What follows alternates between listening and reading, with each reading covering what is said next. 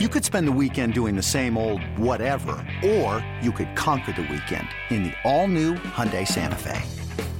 Visit HyundaiUSA.com for more details. Hyundai, there's joy in every journey.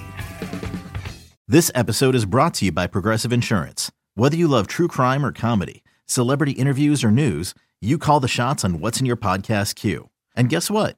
Now you can call them on your auto insurance too with the Name Your Price tool from Progressive. It works just the way it sounds. You tell Progressive how much you want to pay for car insurance, and they'll show you coverage options that fit your budget. Get your quote today at Progressive.com to join the over 28 million drivers who trust Progressive. Progressive Casualty Insurance Company and Affiliates. Price and coverage match limited by state law. With threats to our nation waiting around every corner, adaptability is more important than ever. When conditions change without notice, quick strategic thinking is crucial. And with obstacles consistently impending, determination is essential in overcoming them. It's this willingness, decisiveness, and resilience that sets Marines apart. With our fighting spirit, we don't just fight battles, we win them. Marines are the constant our nation counts on to fight the unknown. And through adaptable problem solving, we do just that. Learn more at Marines.com. All right, Brian, that's enough lamenting what was a really brutal loss to the Green Bay Packers on Sunday. We now need to turn something a little more positive, and that's our favorite segment of the show. It's the listener mailbag, where we turn over our content to you, our dear listeners, and let you ask us the questions. Before we do that, I need to say thank you once again to our wonderful partner here at Love the Star. It is Boomer Jacks. I keep telling you guys about Boomer Jacks, and it's because Brian and I both love them.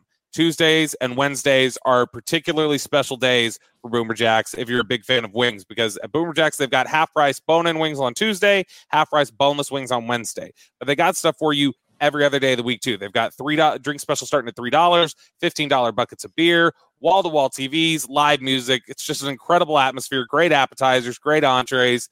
You really can't beat it. Great freezing cold beer. Honestly, the coldest beer you will ever taste is at your local Boomer Jacks. And there are 17 DFW locations. You can find yours by going to boomerjacks.com. That is boomerjacks.com. All right, Brian, first question here from Connor, a guy we just talked about a little bit, Malik Davis. He says, based on the little we've seen from Malik Davis, Zeke's contract situation, and Pollard do a contract, how comfortable would you be going into 2023 with Davis and a day 3 running back as the duo for the Cowboys in 2023? Yeah, I think the one thing that Malik Davis has proven that you can count on him. Now, I mentioned about the screen pass. It's unfortunate, but the guy does have the ability to catch the football. They've been on him from the word go. At Florida, didn't play a whole lot, split time, and with other backs, very talented backs there. We were all on him. Yeah, but I mean, Malik has done a really, really nice job. And, if it's one of those things where you can function with him as a runner, a receiver, pass blocker, and then draft somebody else that you kind of feel like has the same kind of, the same mode of what you have with a Pollard, I don't think that's a problem at all. I think in this day and age, we're seeing that a lot of these running backs from college, they don't have to be first round running backs. It's nice to have guys like that, and but with you have to pay and take care of salary wise, having backs, kind of taking them, using them up, moving on to the next guy. That's kind of the way the football is going. Now we might get back in a mode too, Bobby, where all of a sudden all these teams are just they're not letting you throw the ball like you once were, right? And so it might turn into offensive linemen and running backs again. This cycle might come back to where, you have to have big time backs that can come in here and carry the workload, or, people can still continue to figure it out for using 2 guys or 3 guys in that rotation. It's funny you mentioned that. I was talking to somebody in league circles who works in personnel a couple of years ago, and they were talking about the fact that look at the type of players we're putting out in this day and age. Like look at what linebackers have evolved into in the NFL. You get a bunch of 220-pound, 225-pound like tweener types that can play a safety linebacker combo.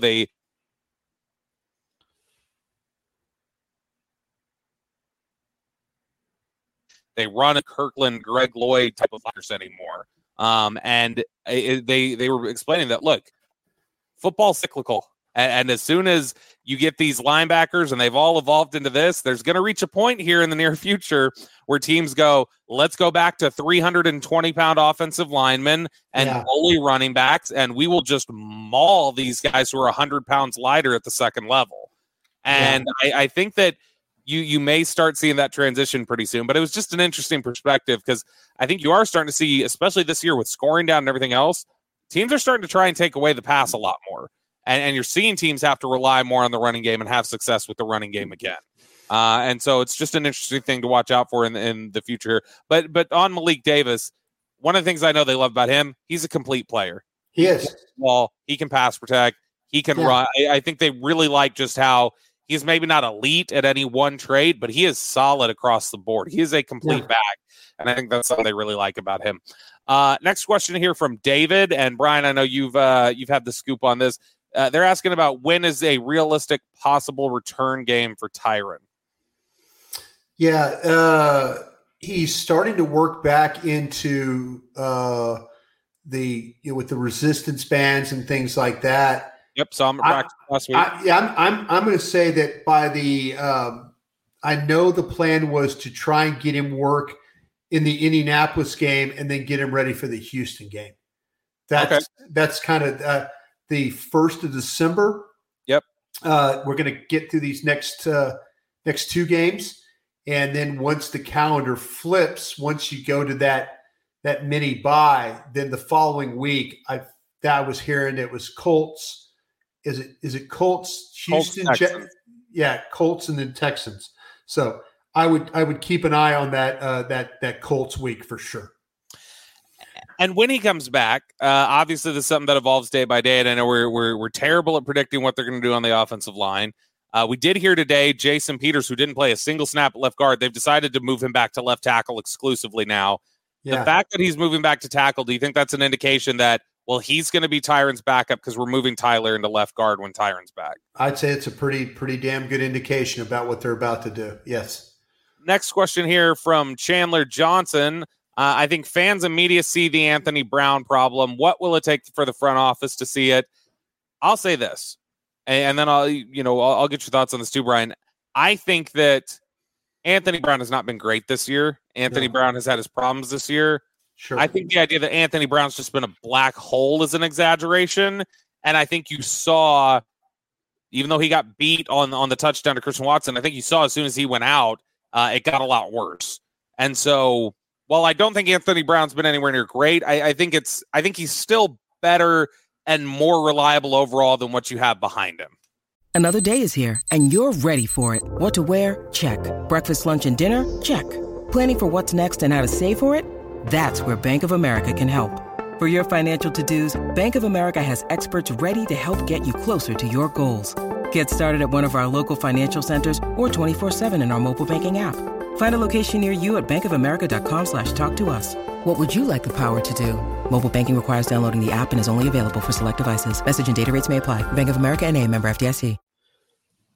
Yeah, to me, you saw a little bit of what, I think we all cheerlead for Deron Bland.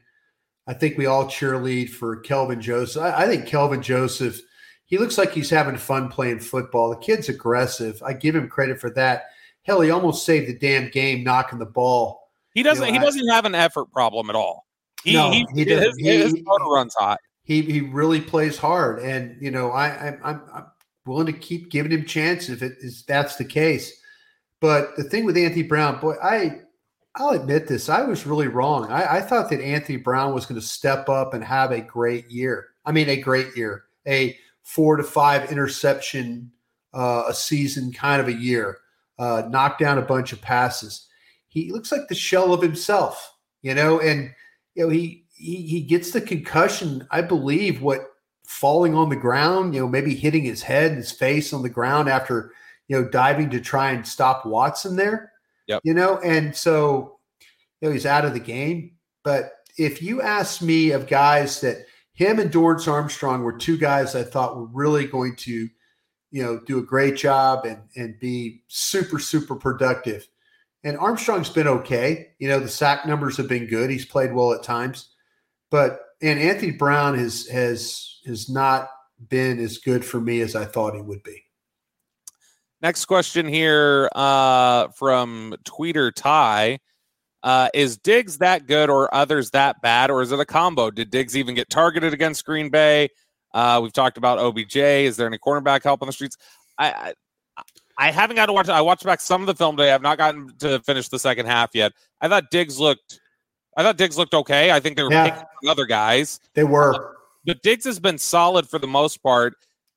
He just doesn't want to play the run like he needs to. Yeah. He does. They had major problems on the left side, though. Brian, I know I mentioned this to you. We didn't get a chance. I didn't get a chance to ask you if you saw it. Did you see the blown coverage on the Sam Williams sack? Yeah, I did. Boy, if Sam Williams does not sack Aaron Rodgers there, they score. Yeah. The 83, I don't even know who it was. I read his name. I had to look in the media guide to see his name. Man, he had there was some miscommunication. I think it was Deron Bland and Kelvin Joseph had some miscommunication, and they were both taking the guy in the slot. Yeah. And this guy just ran free down the left sideline. I think Lazard may have been open there too on that play. Lazard was open for sure. Yeah. And so you had two guys wide open that if Sam Williams doesn't get there, that's another 6 on the board, I think, for Green Bay. But overall, I think, Diggs, I think, was playing really well. They had a ton of problems on the left side of the defense and coverage yesterday. They sure did. Yeah. Next question here from Brent Stinson. In fact, probably last question here. How does Dallas neutralize the noise of US Bank Stadium? That's where the Vikings play. And will this affect their pass protection going on a silent count? This is a good question because they've struggled a lot with communication. And it's something that they've talked about during the week of, hey, we need to make sure our communication's on point. And then, of course, they get out there and we're seeing communication issues. So, Brian, how much more is that going to be something that needs to be a focus, their communication, knowing they're going into a very loud atmosphere in Minnesota? Played there last year, right? Yep. So they I've won 3 in a row there. Yeah, a lot of folks understand that playing there in the old Metrodome, those are hard places to play. The crowd noise is very similar to what you get at Kansas City, very loud, a lot of fan involvement there, and they're very passionate fans, and they're playing very well. And so that'll be a very, very difficult task. The thing with Dak, it's going to be, once again, silent counts. It's going to be Zach Martin, waving his hand in front of Biotish to snap the ball and stuff like that. So, the one thing that the Vikings have had problems with is playing pass defense. They really, as a defense, they've struggled a little bit there. So, maybe Prescott, this passing attack can take an advantage. I'm looking forward to seeing the film, tomorrow night, get kind of digging in on these guys a little bit and seeing because they've had some problems. I know that yesterday against Buffalo, they gave up some big yards, but they also made some big plays in the red zone. The 2 interceptions that they were able to get, I think clearly were the difference in that game. But yeah, they've given up. They don't rush the passer as well. Smith, who left the Packers, is the primary pass rusher, but they've struggled a little bit with teams being able to throw the ball on them. So the Cowboys, if you could get the silent count stuff right, you get the communication right, you get the hand signals right, everything you need to go, well then they should be fine in this game. A lot of good memories for CeeDee Lamb already on the road against the Vikings. Rookie year, he had the falling backwards, one-handed catch onto his back on the back shoulder fade there. And then last year, 6 catches, 112 yards. In fact, interestingly enough, CeeDee Lamb has played 2 games there in his career. This will be the first time he plays in Minnesota with Dak Prescott, who's been hurt both times that they've gone there the last 2 years. That does it for us here on Love of the Star. We will visit with you guys again later this week, start previewing the Minnesota Vikings. Until then, we'll talk to you later.